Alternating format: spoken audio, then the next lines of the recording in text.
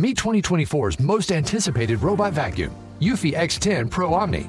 With powerful 8,000 PA suction and MopMaster's dual mop pads, it keeps your floor sparkling clean.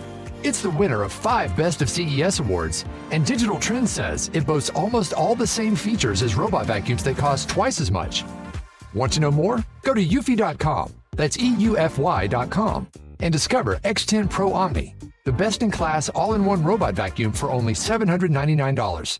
Want flexibility? Take yoga. Want flexibility with your health insurance? Check out United Healthcare Insurance Plans. Underwritten by Golden Rule Insurance Company, they offer flexible, budget-friendly medical, dental, and vision coverage that may be right for you. More at uh1.com.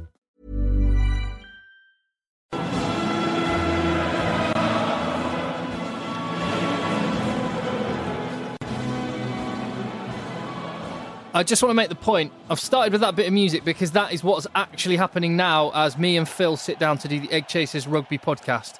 That noise there is the German national anthem. Phil, we're sat here at 5 to 8 on Sunday evening. Correct. The World Cup final is about to kick off, and we're here. Priorities, Tim. Exactly, Phil. This matters that much. So I do hope you enjoy the very latest episode of the Eggchasers Rugby podcast. Let's get going.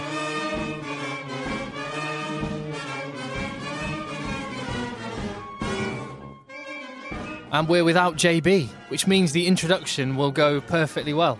Nice and smooth. Exactly. We're on episode 43 of the Eggchasers Rugby podcast. I'm Tim and he's Phil. Hi, Tim. And we don't have JB because he's on his honeymoon. Yes. I mean, as I said, we're missing... Let me just make the point again, JB, if you're listening. We're missing the World Cup final.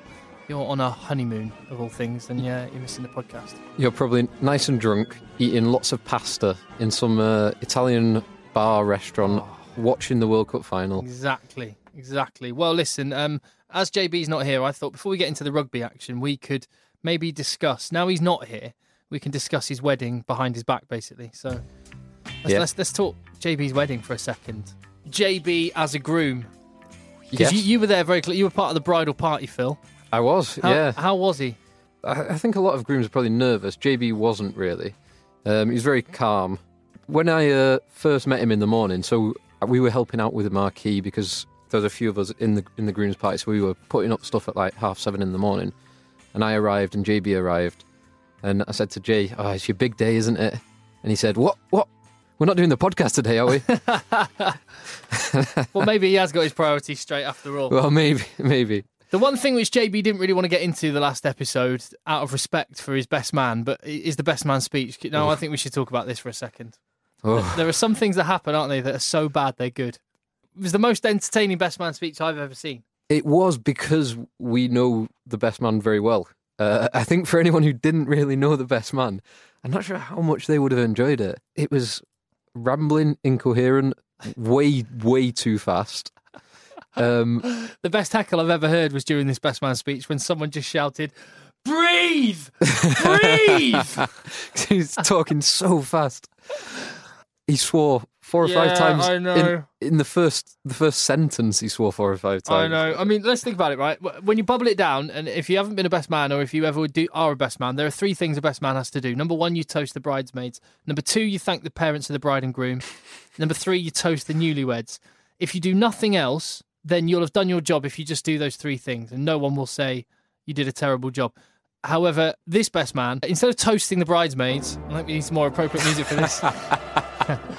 Instead of toasting the bridesmaids, said, "The bridesmaids are all taken. Oh, F." Instead of thanking the parents of the bride and groom, he said, "I don't know how you 4 made 2 such lovely people." And instead of toasting the newlyweds, he said, "Right, see your drink off. This is how you do it." And then knocked back a pint, left his flute of champagne and knocked down a pint of bitter. He also called their potential future kids little belters. He did. And their dog, he called him a gay guide dog. Deary me. But anyway, it's wedding season at the minute. And Phil, you went to a very special, getting back to the rugby, you went to a very special wedding, didn't you? Or so we thought. Well, I was at Steph Armitage's wedding yesterday, Tim, which I text to you and JB. Could not have been more impressed or more jealous. Yeah, it turns out that it's Stephanie Armitage, who's a friend of my girlfriend, so it's not quite as interesting or exciting. That's the only way she got you to go. Come to Steph Armitage's wedding. Oh, yeah. Yeah, no problem. I'm in. Anyway, listen, thank you for all the contact. We've had loads of people getting in touch in the last week after the podcast. And there we were thinking we were going to be talking to no one because it's the off-season. Well, just the off-season doesn't mean that there's no podcast. Unless you're JB, and then it means there is no podcast. He's not here this week. But yeah, thank you for all the contact. And a lot of that is going to be used again because, and again, I take it all back. I was dubious as to Phil's talking point last week when you said, let's have a discussion of the best 15 that you could pick if players 1 to 15 were all the same person. Yep. And it's got into, and we're gonna take it to another level than just chatting about it, as you'll find out very soon. But it's the off-season in the UK. It does not mean it's off-season anywhere else. And Super Rugby is getting to its crescendo. Have you watched much of this, Phil? I've not really had as much time to watch it as I'd like. I've seen bits, and I tend to try and catch up on the highlight show on a Sunday evening. I've had builders in, so I haven't been able to get into my living room for about 2 months. So I've genuinely not watched any of it. And because I was at this wedding yesterday, I've not watched any of the games. Like I saw all of the results and saw who has now qualified for the playoff positions. Yeah. And who secured the home semi-finals as well. You know what, this is when it gets interesting anyway. So the way it's finished up is the Sharks are taking on the Highlanders and the Brumbies are taking on the Chiefs in it's not the semi-final, is it? No, it's like the qualifiers it's like the qualifiers to go through to the semi. Yeah. To go through to the semis, yeah, precisely. Which actually does lead us on to a tweet we have got in the last week from Michael Harding, who says, boys, please, on the next podcast, can you try and explain how the Super Rugby qualifying works? It's a little bit out there, don't you think? Well, do you know what? I'm sure JB would be here going, it's just like NFL. It's just like NFL. Because he loves his American football. So interject at any point, Phil. Okay. There's 15 teams in Super Rugby. The top Australian team, the top New Zealand team, and the top South African team go through automatically. And then the next 3 best teams also go through to the qualifying stage. Yeah. So you have conference tables. So you have an Australian, New Zealand, and a South African table, and then you have like one larger table where everyone's put together. So, like you say, the first team from each nation automatically goes through, and then the next 3 teams on the bigger table go through. Coincidentally, this year the top 3 teams are Waratahs, Crusaders, and Sharks. One from each nation. One from each. So you can just look at the bigger table, the overall table, and pick your first. Your qualifiers. But I was looking at it, and theoretically, by these rules, a team could finish 11th and go through.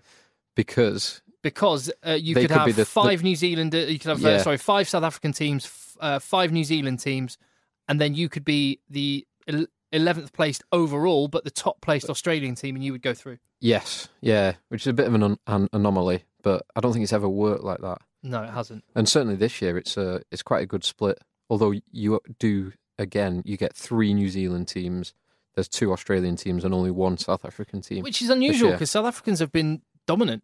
But interestingly, South Africa are the only country who, as a national team, will select players not playing in South Africa.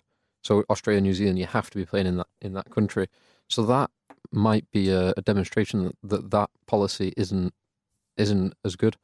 Or certainly isn't as good for the club sides. For the regional teams, yeah, absolutely. Well, it's a brilliant little fact, and it's I thought, right, JB's not here, I've got to go and dig for some factage, and I think I've come up goods, right? The team with the best attack has won 13 out of 18 Super Rugby titles. The team with the best defence has won 3 out of 18 Super Rugby titles. Wow. In all 3 of those seasons where the team with the best defence ended up winning overall, the team with the best defence was also the team with the best attack. Wow. That's a great stat. And if I just complete this fact, this year the Waratahs have been both the best in attack and the best in defence. Fact. Have it. Great fact. Wrapped up in a nice little fact package with that last little bit, Tim. Which points to the fact the Waratahs are going to win, but the Crusaders have unleashed Dan Carter. Yes. They've taken him out of his cotton wool padding and his what was it in Star Wars? They put Han Solo in carbonite or whatever. He's been defrosted from his carbonite and he's been let loose on a rugby pitch again. Yeah, because the Crusaders had a terrible start. They lost probably 4 or 5 games on the bounce initially, but then I think they're 10 unbeaten or something. Yeah, something like that. 9-10 unbeaten games coming into the end of the season, so they're really peaking at the right time. So it's pretty mouth-watering. And they've also got Kieran Reid back, who's had problems with concussion and is looking back to his best. He is. He's Looking effortless, like he does. Purely on form, it looks like Waratah's Crusaders all the way, but which is a pretty mouth-watering prospect. Yeah, it should be a great game. Next season, however, there is going to be one notable absentee from Super Rugby, and I'm going to get a very, very different type of music for this one. The Honey Badger's going. He's leaving Super Rugby. He is. What a shame. He's also will not be available for Australia for the World Cup next year. Is that definitely 100% fact? Well, they will only select from people playing in Australia. Oh, man, they need to make Just get an him exception for the badge. Get him in the squad. Just get him over here. You can do some interviews, some motivational speaking, that kind of thing. Even if he doesn't play, just get him on the plane. So if you've not heard, essentially Nick Cummins is going to be going to Japan to play his rugby basically straight after, well now, but he's going to be going over to Japan straight away. Yeah, straight after the final game, which was this weekend. And he's stopping his contract with the Western Force early, and with the blessing of Western Force and the Australian Rugby Union as well, because it's a very, very exceptional set of circumstances that mean the Honey Badger's going. Now, some people instantly went, what? What's going on? Is he just chasing the dollar? And actually, the fact is, yes, he is. With very unique circumstances. Yeah, he's chasing it for the right reasons. Yeah, exactly. So he's going because two of his brothers have cystic fibrosis and his dad currently has prostate cancer. And they need basically a bit of security financially. And he's taken it upon his shoulders to provide for his whole family. It's really, really impressive, isn't it? Like, it's fantastic. It's yeah, incredibly commendable thing to do. And let me just read a little bit of the letter that the open letter that Nick Cummins left. He said, I'd like to take this opportunity to announce to the Australian rugby community my decision to cease playing rugby in Australia to take up an opportunity in Japan. I'll be heading to Japan at the conclusion of Western Force's final Super Rugby match, which is now finished. The reason for my decision is something most Australian rugby community may be aware of. My family is currently enduring some difficult times in terms of their health and well-being, and my time in Japan will hopefully provide me with the opportunity to give back and provide some certainty for my family during this difficult time. It was a difficult decision to make in the context of a Rugby World Cup next year, but the health and well-being of my family is paramount, and the move to Japan is something I have to do for them. I must now put my own interest in the World Cup aside. Yeah. Special bloke, isn't he? Yeah, definitely. Yeah, you can't hold anything against him for that. Like, it's a brilliant thing to do. And he loves a bit of karaoke. Maybe he can provide weekly rugby-okie for the podcast while he's out there. That would be excellent, yeah. He had did you see his final post-match interview? I didn't know. I've not seen it yet. Oh, check this out then, Phil, because he had a typical Badger performance in his final post-match interview for Western Force. So, last game possibly for the Western Force. How does it feel? Mate, it feels great, especially with these blokes I've known for such a long time. You know, he's old Wikesy out there, man of the match. How good's he going? Fair dinkum, you know. Mate, Fair dinkum. Dig a hole and bury him. He doesn't get much better. You got the old boy over here. He's come down for the trip across the Nullarbor. Mate, yeah, look, it's just great to have a win here in front of the Sea of Blue again, possibly for the last time. But you know, I haven't heard no fat lady just yet, so we'll take it from there. How about that try? How good did that try feel when you crossed the line? Oh, mate, it's fair dinkum. Come across, I've gone, Wikesy, yeah, give it. He goes, no. You push me out. You push me out. I'm thinking, Wikesy's going to throw a long ball here. How's this going to go? Fair dinkum, flicks it across. But he caught it off like a bride's nighty, meaty, corner, celebrations.com. It's bloody outstanding. Nick, thanks a lot, mate. You've been huge for the club and good luck. Thanks, see you, Blue. Oh, unfortunately, he's only leaving Super Rugby, not rugby full stop. Yeah, I hope we can still get some footage of his interviews when he's playing in Japan. Oh, they could get better. It could get even better. It could get even more ridiculous, no doubt. Oh, amazing. What a special bloke. And, well, Stuart Lancaster always talks about making an exception, doesn't he? Yeah. For players, but he hasn't done so with your mate, Steph Armitage. No. But I reckon, come on, make an exception for the Honey Badger. Yeah. He needs to be part of the World Cup. Yeah, get him over here. Get him on the plane. Well, we'll have him as our fourth member during the podcast if he is available next summer. Yeah, if he's got some media commitments over here, then we can have him on. Listen, so that's Super Rugby taken care of. Let's bring it back to something we talked about last week, and probably I'd have to say, has this been the thing we've had more reaction to of anything we've done? It's got to be up there. It's up there. I think the Jared Payne. Yes, sorry. Oh, yeah. Jared Payne was definitely, probably definitely the most contentious. Yeah, most talked about. But this is right up there. This is right up there. So, go on, Phil, you take it because it was your idea. So yeah, we're debating who the best player in the world is, and in order one of the ways you could potentially find out was if you had a team full of that one player, 1 to 15, which team or which player's team would win. So we discussed it last week, and I picked Manu Tuilagi, Jay picked Schalk Brits, and Tim, you picked Sean O'Brien in the end, didn't you? I did, yeah. But we've had a lot of suggestions on Twitter. Some backing up our own choices and lots of other ones being offered. And there's been so many, in fact, that what we're actually going to do, here a little box, loads of suggestions that have come in on Twitter to @RugbyPodcast, and we're going to draw them out against each other in a last 16 style, and then we'll debate who would go through to the quarterfinals, which we'll then do next week. Yeah. So I'll pick out the first one, Phil. Cian Healy. Ooh, good scrummager. Yeah, that'd be a solid scrum. That was suggested because we were talking about how crucial the scrum could be, but you still need to be able to play as well. Yeah. And Cian Healy's going to take on Ben Smith. Wow. One of the form players in World Rugby. You pick the next couple, Phil. So we've got Tom Youngs on the front row, but also played in the backs a bit when he was younger, and Sergio Parise. Wow. Who was mentioned, James Bubb and James Nunley. Yeah. Both mentioned Parise on Twitter. Schalk Brits, JB's choice, will play Scott Gibbs. Wow. Who Greg Neal suggested for his looking like a prop. Yeah. But playing like a back. Yeah, but hitting like a back row as well. We've got Kieran Reid. Oh, that's a good one. Boris have you written this down right, Tim? Boris de Chundera. Yeah, that's his name on Twitter. This is a great matchup. Kieran Reid versus Israel Folau. Oh, wow. Have you seen Israel Folau's new haircut, by the way? No, I've not. Oh, I need to get you a picture of this haircut before we move on. Have a look at that. He's kind of got blondie. He's got sort of blonde tints in it. From a different angle, it looks like... Do you know that? The emperor penguin that has those yellow... Yeah, sticking out the top of its hair. I don't know which. I know it's a penguin. Is it a macaroni penguin or? It might be one of those. He looks like that penguin with the yellow bits. The one that in Happy Feet, the movie, the one that Robin Williams is. Anyway, so he's got a questionable haircut. So where are we up to? That's 8 picked out, isn't it? Yeah. Next matchup is Sonny Bill Williams. Ooh. He got quite a bit of attention on Twitter. Yes. Against my suggestion, which was also backed up by several other people saying Sean O'Brien would be a good shout. Sonny Bill against Sean O'Brien. That'd be a great, real physical battle as well. We've got Brian O'Driscoll, suggested by Mike Dunning. How we missed him. How we didn't even suggest him with his ability to play like a back row.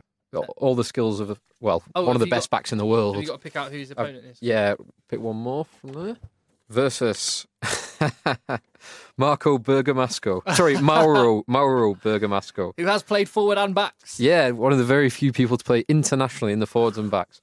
Although his appearance in the backs was painfully short. He lasted 40 minutes. Next one, courtesy of John Burton, Andrew Sheridan. Wow, good player. Front row, dynamic, incredibly strong. He also played a bit of back row when he was younger, didn't he? When he was number younger, 8 and second row.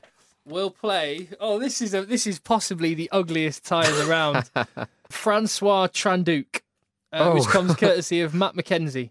Wow. Yeah, Andrew Sheridan against Tranduc. I think that would be the one that's on. I don't think the TV companies would be fighting over that matchup. ITV4 for that one, I think. And we've got my pick, which was also backed up by a few people, Manu Tuilagi. Against the final one in there. Who is his Leicester teammate, Nicky Geneva. Ooh. Chris Livett suggested Nicky Geneva would oust Tuilagi, yeah. Wow. So yeah, that would be the prime, one of the prime time matchups. Right, so let's go through these then, one by one, and we'll go from our last 16. And thank you very, very much for people getting in touch. We'll go from our last 16 to a final 8, which we will then discuss next week. Now, I know if JB was here, he would just say every prop would win, every front rower would beat anyone else automatically. But in a real game, could Cian Healy beat Ben? Oh, hold on. What a waste! Sorry, mess up. Higuain just missed the city. Didn't even hit the target. Sorry, this is important. Sorry, we're recording the podcast during the World Cup final. That's the commitment we have. Sorry. So you're trying to say let's try and back away from that and get ourselves down that alleyway where it's all about scrummaging. Yeah, let's try and look at it, because Jay was making the point that, well, if the props just knock on every time they get a ball and scrummage, they just scrummage and win the game. But let's assume that the refs are going to start binning people for deliberate knock-ons, which is what it would be. So you can't just do that. So it's not all about the scrimmaging. Yeah. But power can often beat speed. Rather than picking so much on weaknesses, you need to focus on the positives of each of the individual players. Might be a good approach to take. Perfect. Well said, Tim. So, the first one then, Cian Healy versus Ben Smith. Now, Ben Smith is probably, arguably the form back in the world for the past 12 months. Yeah. He's played outside centre, wing and fullback for the All Blacks. And everything he does just seems to make the right decision and make the right call. Yes, and deceptively quick, deceptively strong, always seem to beat a man. Incredible hands. Versus Cian Healy, who is one of the most destructive scrummagers and loose prop forwards. Dangerous runner for a prop forward. He's got a good turn of pace, and he can run through and run over people as well. But you'd like to think if there was a 2-on-2 Ben Smith Cian Healy, that Ben Smith would find an angle and find a bit of space to get round him. Yeah, and Ben Smith's defence is also very good. You wouldn't get Cian Healy running over him, I wouldn't have said. But you can't underestimate how powerful that man is. Yeah, true. I mean, I don't think it wouldn't be an expansive game. It would be 10-man rugby from Cian Healy, but it would be destructive and hard to stop. I think I'm going to say Cian Healy. I was edging towards Cian Healy. I think he'd probably just be able to do it, because I don't think he'd get gassed particularly by Ben Smith. Not all the time. Certainly if he had a nice drift defence in his team, he'd be able to manage it. But yeah, his destructive power and his destructive running, I think, could just get too much eventually. I think, over 80 minutes, I think I agree with you. If you really disagree and you want to shout Ben Smith's corner, then, you can tell us on Twitter, but it's too late, because Ben Smith has been eliminated. Cian Healy goes through to the last 8. Good close matchup between two very different players. It was. The next matchup is Tom Youngs versus Sergio Parisse. I think this one's a bit quicker to decide, don't you? I would certainly agree. Tom Young's a great player, but Sergio Parisse for the past 10 years has been arguably the best number 8 in the world and can do just about everything. As was pointed out on Twitter, we have people sending us links of Sergio Parisse doing an amazing touch-finding kick. Yeah. So the guy can do it all. And I was really annoyed at myself. Last week, my thinking behind this was I want a back row player who's a ball player, powerful, good hands, and I didn't think of Sergio Parisse. Can the world take 15 Sergio Parisses, though? Can the women of the world take 15 Sergio Parisses? I don't know if that's possible. Let's hope not. But Sergio Parisse goes through. Sorry, Tom Youngs, you're out. Next up, Shout. This is enticing. This is JB's selection of Shout Brits. Yeah. Up against Scott Gibbs. Yeah, Scott Gibbs in his prime, not current Scott Gibbs, 45-year-old Scott Gibbs. This is a great matchup as well. This is a great matchup because you can look at the shape of Scott Gibbs and go, he'd actually do all right in the scrum. Yeah. I think he'd be useful, and you can imagine him having a massive defence. Yeah, great defence, both in the hits and the turnovers as well. But equally, you could say for Shout Brits, he's a forward that knows how to play like a back. Yeah, it's a front row forward who can play like a centre, and a centre who can play like a front row forward. Brilliant matchup.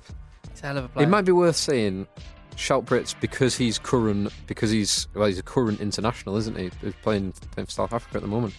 To pick him ahead of Scott Gibbs, who 10 years ago, a bit more than that probably, was in his prime. Should we go Shout Brits? Let's go, and because it was JV, yeah, just for J. It's a tight matchup again. So we've got Cian Healy, Shout Brits, and Sergio Parisse through to the last 8. Next matchup is another brilliant one. Kieran Reid versus Israel Folau. Arguably the best back in the world against the best forward in the world. Yeah, if you look at the last couple of years, it's definitely. You're a back, Phil. How good is Israel Folau's? Israel Folau's running, athleticism, reading the game is second to none, absolutely. Whether he can do everything, because he's only been playing Union for 2 years, whether he has kind of the knowledge of rucking, mauling, whether his hands are good enough to have a team of 15 of them, I'm not quite sure. So in a running game, yes, but overall, I think I'm edging towards Kieran Reid. Yeah, I'm with you. I'm with you. Israel Folau. That was a hell of a matchup. And if Israel Folau had come up in some other matchups so far. Yeah, there's a lot of players where Israel Folau would have easily won. This is an interesting one. Sonny Bill Williams against Sean O'Brien. Great game. Great matchup. That's a hell of a matchup. Now, my initial reaction is Sonny Bill Williams. He can do anything he wants. If he wants to go and be national boxing champion, he'll do it. Yeah. If he wants to play rugby league and get to a World Cup final, he'll do it. If he wants to win a World Cup at rugby union, he manages it. So I have no doubt that he would manage this massive challenge that Sean O'Brien would represent. He's a tough old cookie, though, Sean O'Brien. He is, and he's quick. He's very, very strong, all round, very strong. But I don't think Sonny Bill Williams would find it easy scoring tries against 15 Sean O'Briens. No, and you've also got to say that I don't think Sonny Bill is particularly much quicker than Sean O'Brien. So he's not going to go around him. He's not going to go through him. Sounds like a rugby song we were singing at the wedding last week.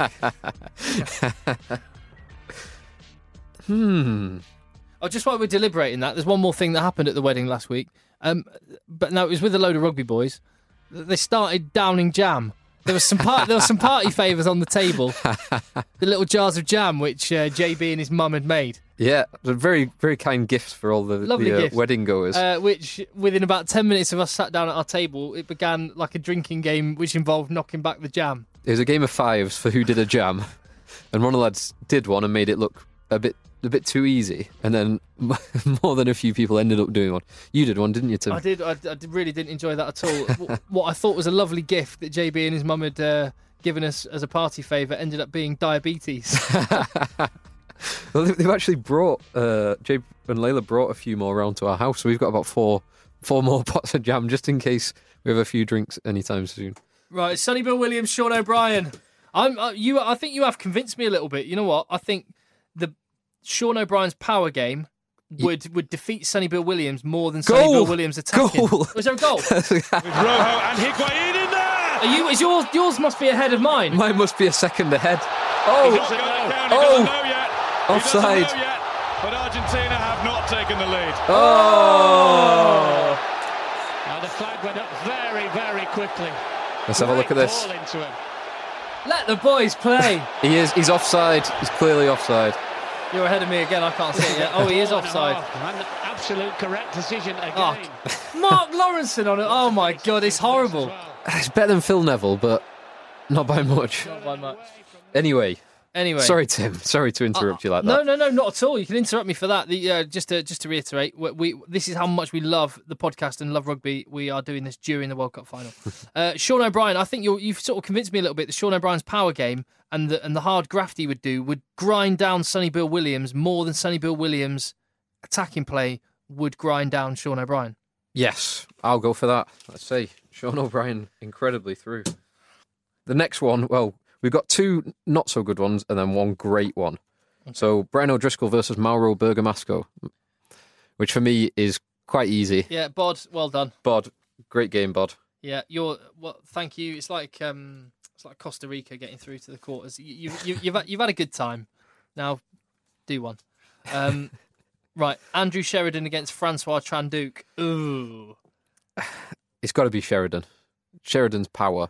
Yeah, Tranduc's not an athletic enough player to run rings around him. No. If it was Sheridan and, say, Ben Smith, I might be thinking Ben Smith would have done a job. Or Sheridan versus Israel Folau. Yeah. Yeah. God, it's quite forward heavy at the minute. And the last one then. Tuilagi versus Nicky Ganiva. Manu Tuilagi. Now, this is a great matchup. Right. I mean, this is where you have got to consider every facet of the game. Yeah, absolutely. Scrum, line out, ruck, maul, defence, attack, kicking. Because they've both, certainly this season, they've both played quite a bit in the outside centre berth because Manu Tuilagi was out for 3 months with his pectoral injury. Yeah. And Nicky Ganiva steps into that position.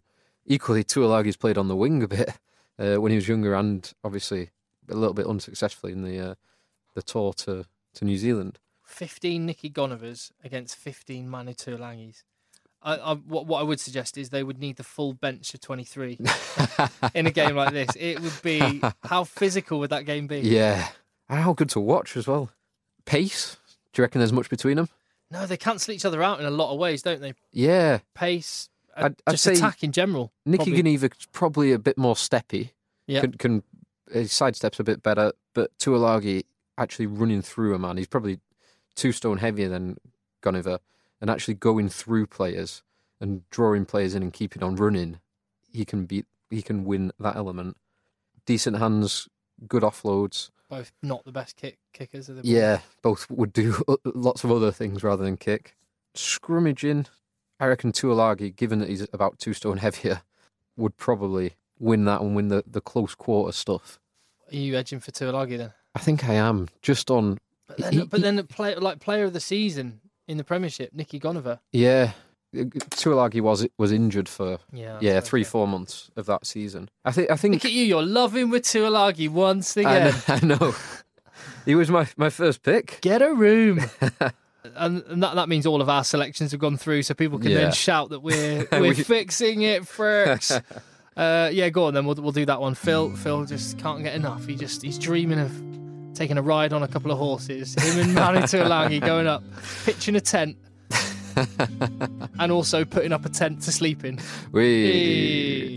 Right, so we've got, that means our quarterfinalists, and I'm ashamed that Andrew Sheridan's in there, but he's in there just he got a good draw. Yeah, great draw for Sheridan. I've got Andrew Sheridan, Schalk Brits, Cian Healy, 3 front rowers there, and Sean O'Brien in the back row.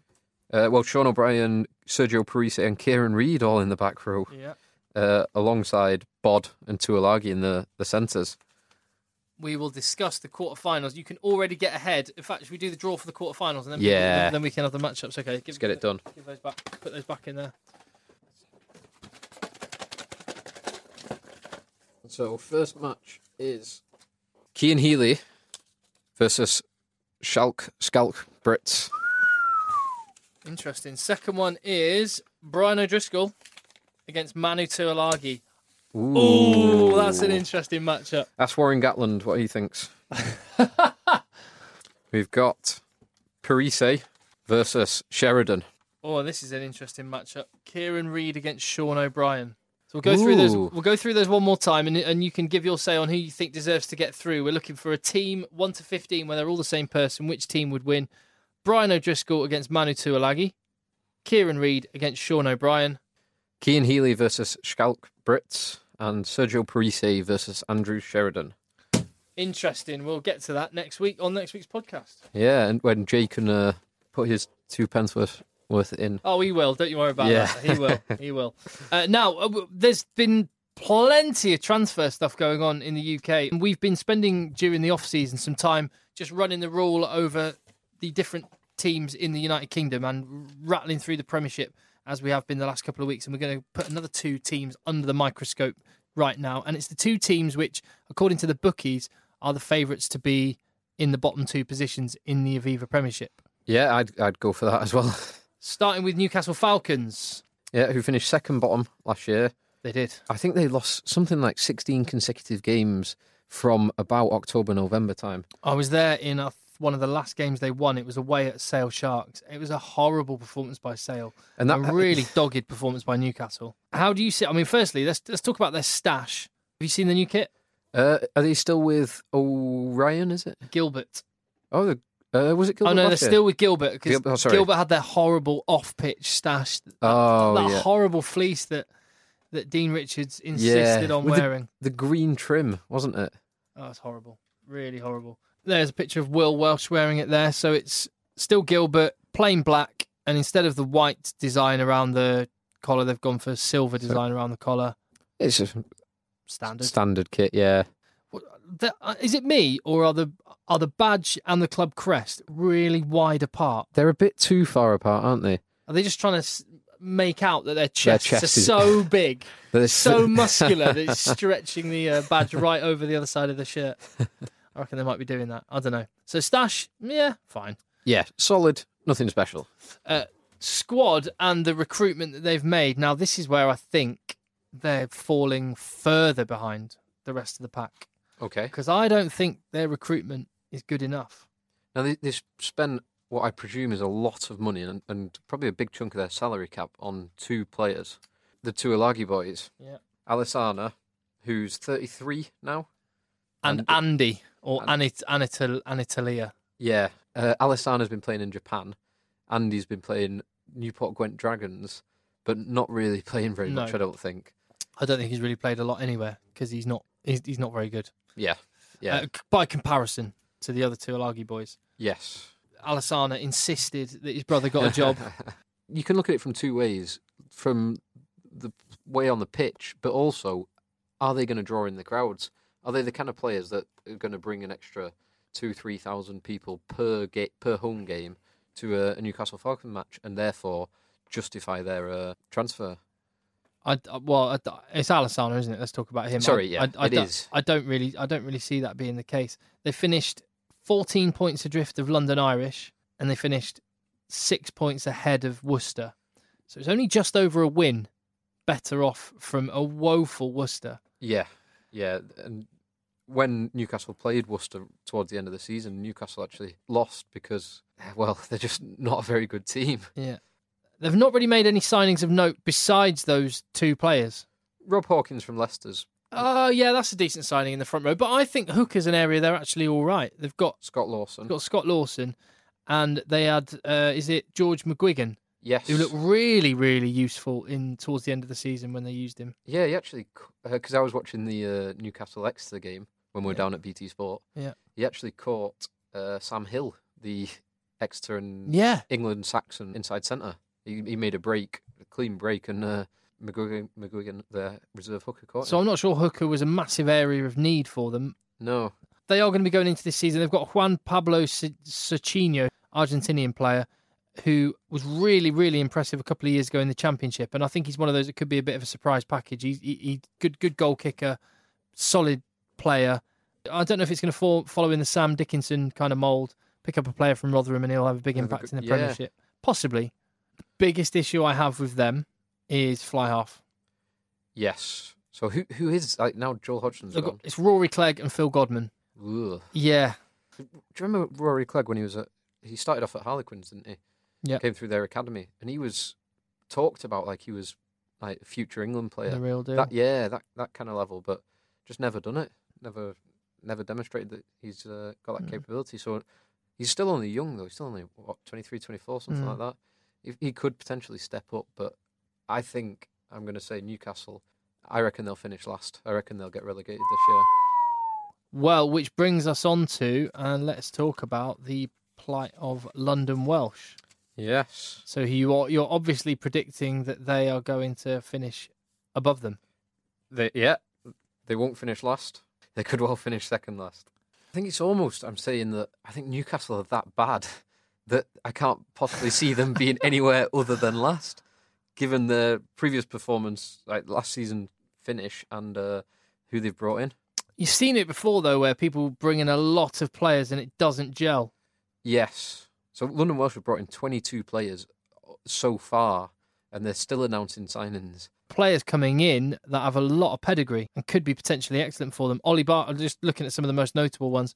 Ollie Barkley, Dean Schofield, Tim Molinar, Pablo N, Piri Wipu, Lachlan McCaffrey, up-and-coming youngster from the Brumbies.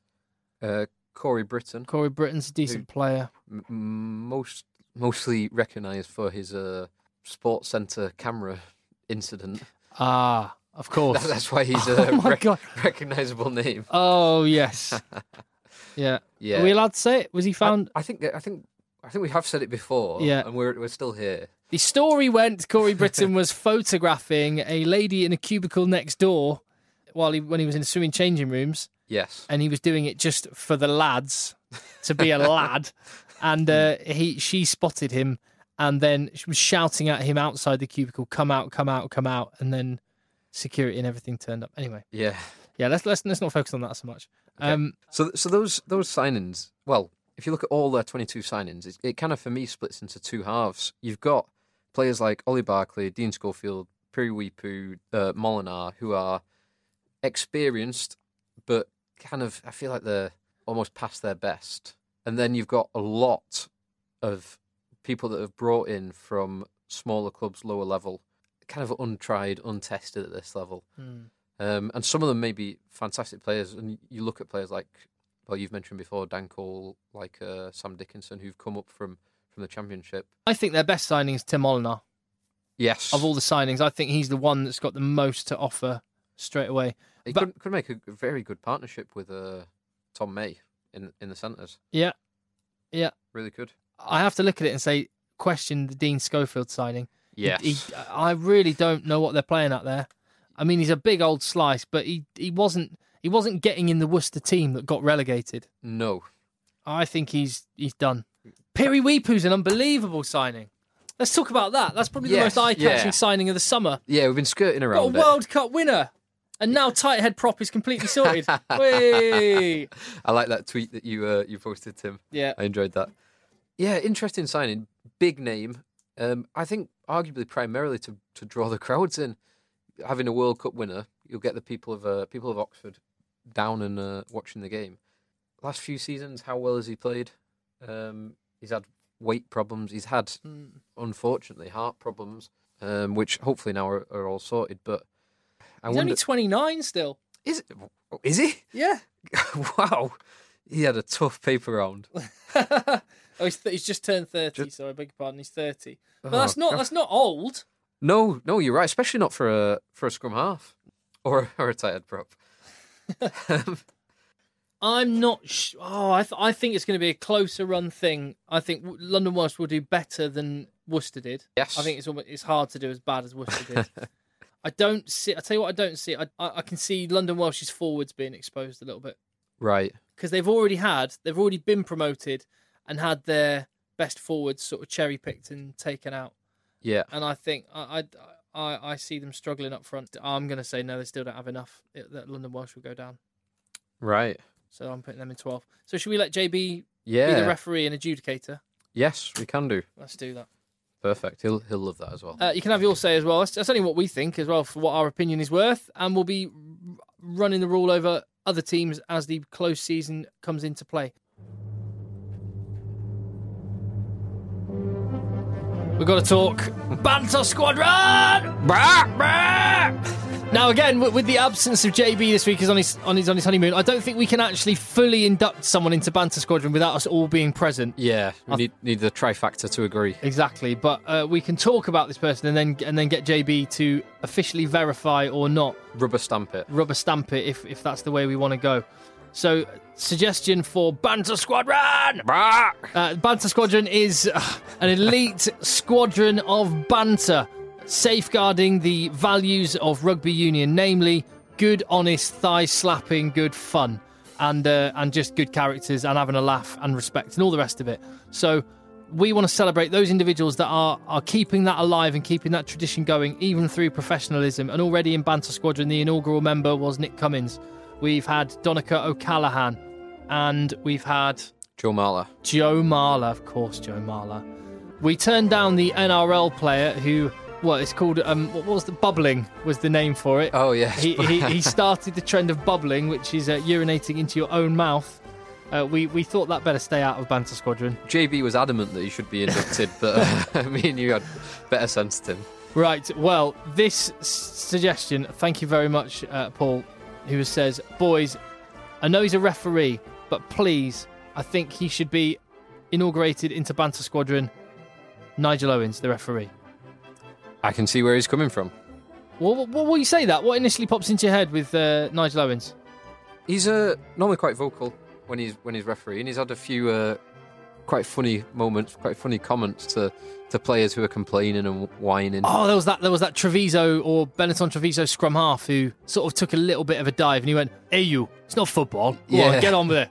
And in the Leicester-Ulster match in the Heineken Cup this year, he said, I can't remember who it was. He told them that the football stadium's half a mile down the road. Yeah.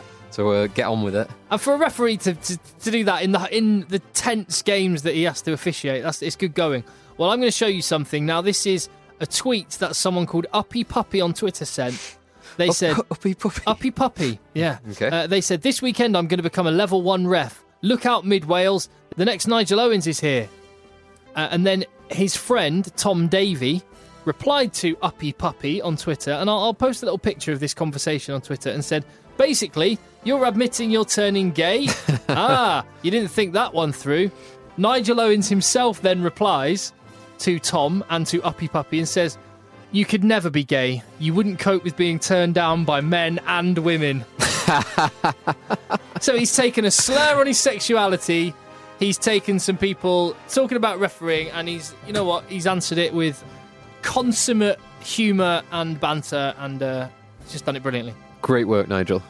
There was another example, I'm sure, isn't there? There was. During the Brazil-Germany semi-final of the World Cup, he tweeted something along the lines of, Brazil would have had a more enjoyable semi if they'd watched Brokeback Mountain.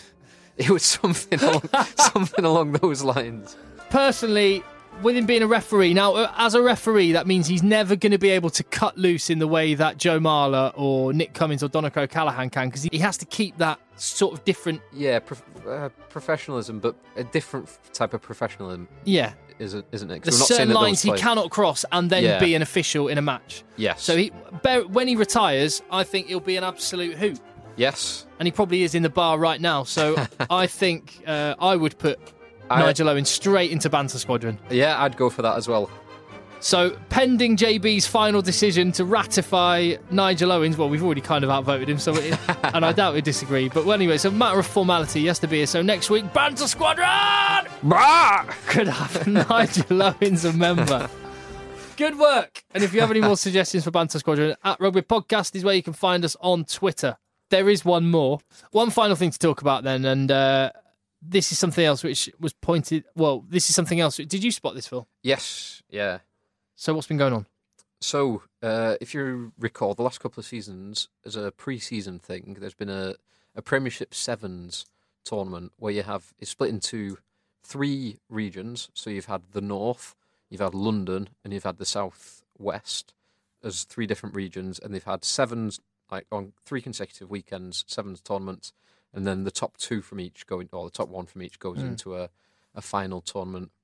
I think a week or 2 weeks before the season starts. And it's normally a mix of, there's a few experienced players who are kind of working on their fitness and a few of the young academy lads. Now this year, there's going to be 4 regions. So you've got the North, you've got London, you've got the Southwest, and you've got Wales as well. They're joining the Premiership rugby season, rugby sevens thing. And the Premiership... Chief Executive has come out with a statement. Have you got it to hand, Tim? The statement. Yeah, I can. You can read it out from there, Phil. The bond between that one there. Yeah. So he said the bond between Premiership rugby clubs and our friends in the Welsh regions gets stronger every year, and that was Mark McCafferty.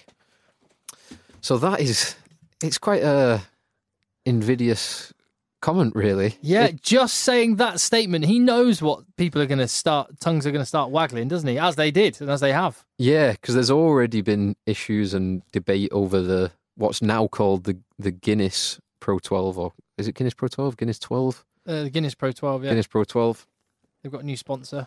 Yeah. Which doesn't that, again, the fact it's Guinness sponsoring, does that, I suppose they are a traditional rugby sponsor, but yeah, doesn't it sort of, it could potentially be another indication, as we were talking about in previous podcasts, where the attendance and the achievement of the Irish provinces is massively outweighing Wales, Scotland and Italy by some distance. Yeah, absolutely.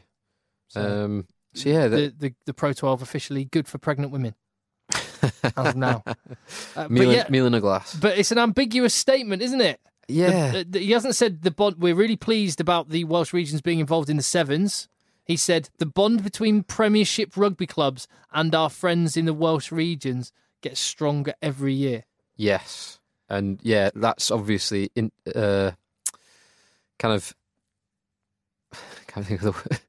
indicating that they're going to continue to get stronger year on year going forwards. Definitely some subtext there, and you wonder whether Mark McCafferty is one of the people lobbying Premiership rugby to get the regions in.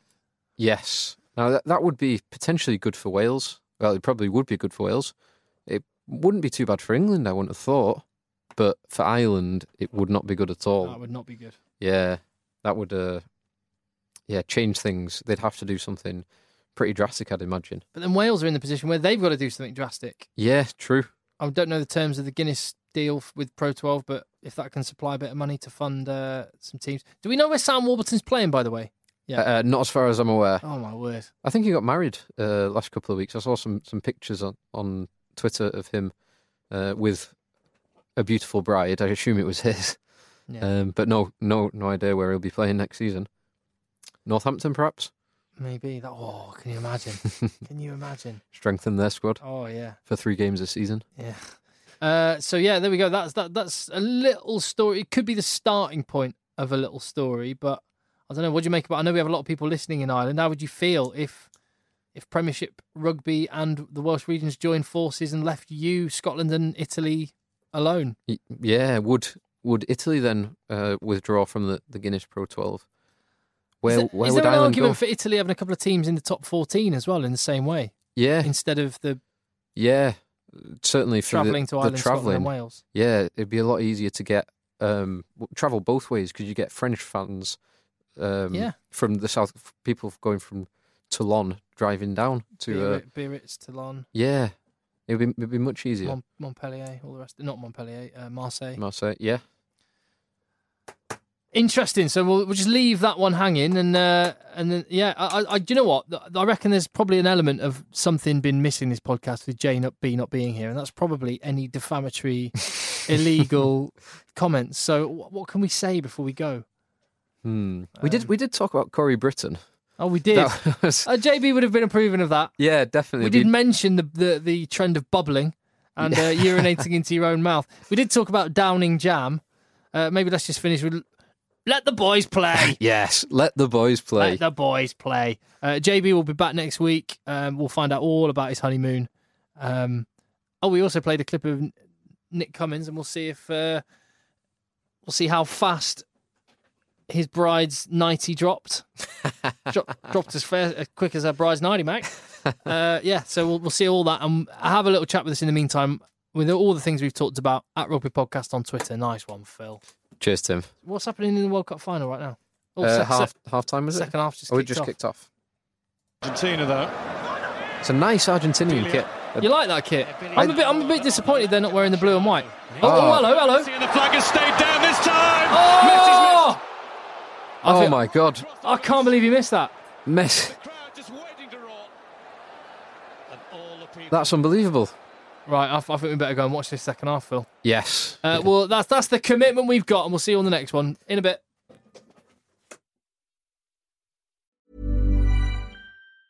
Meet 2024's most anticipated robot vacuum, Eufy X10 Pro Omni. With powerful 8,000 PA suction and MopMaster's dual mop pads, it keeps your floor sparkling clean.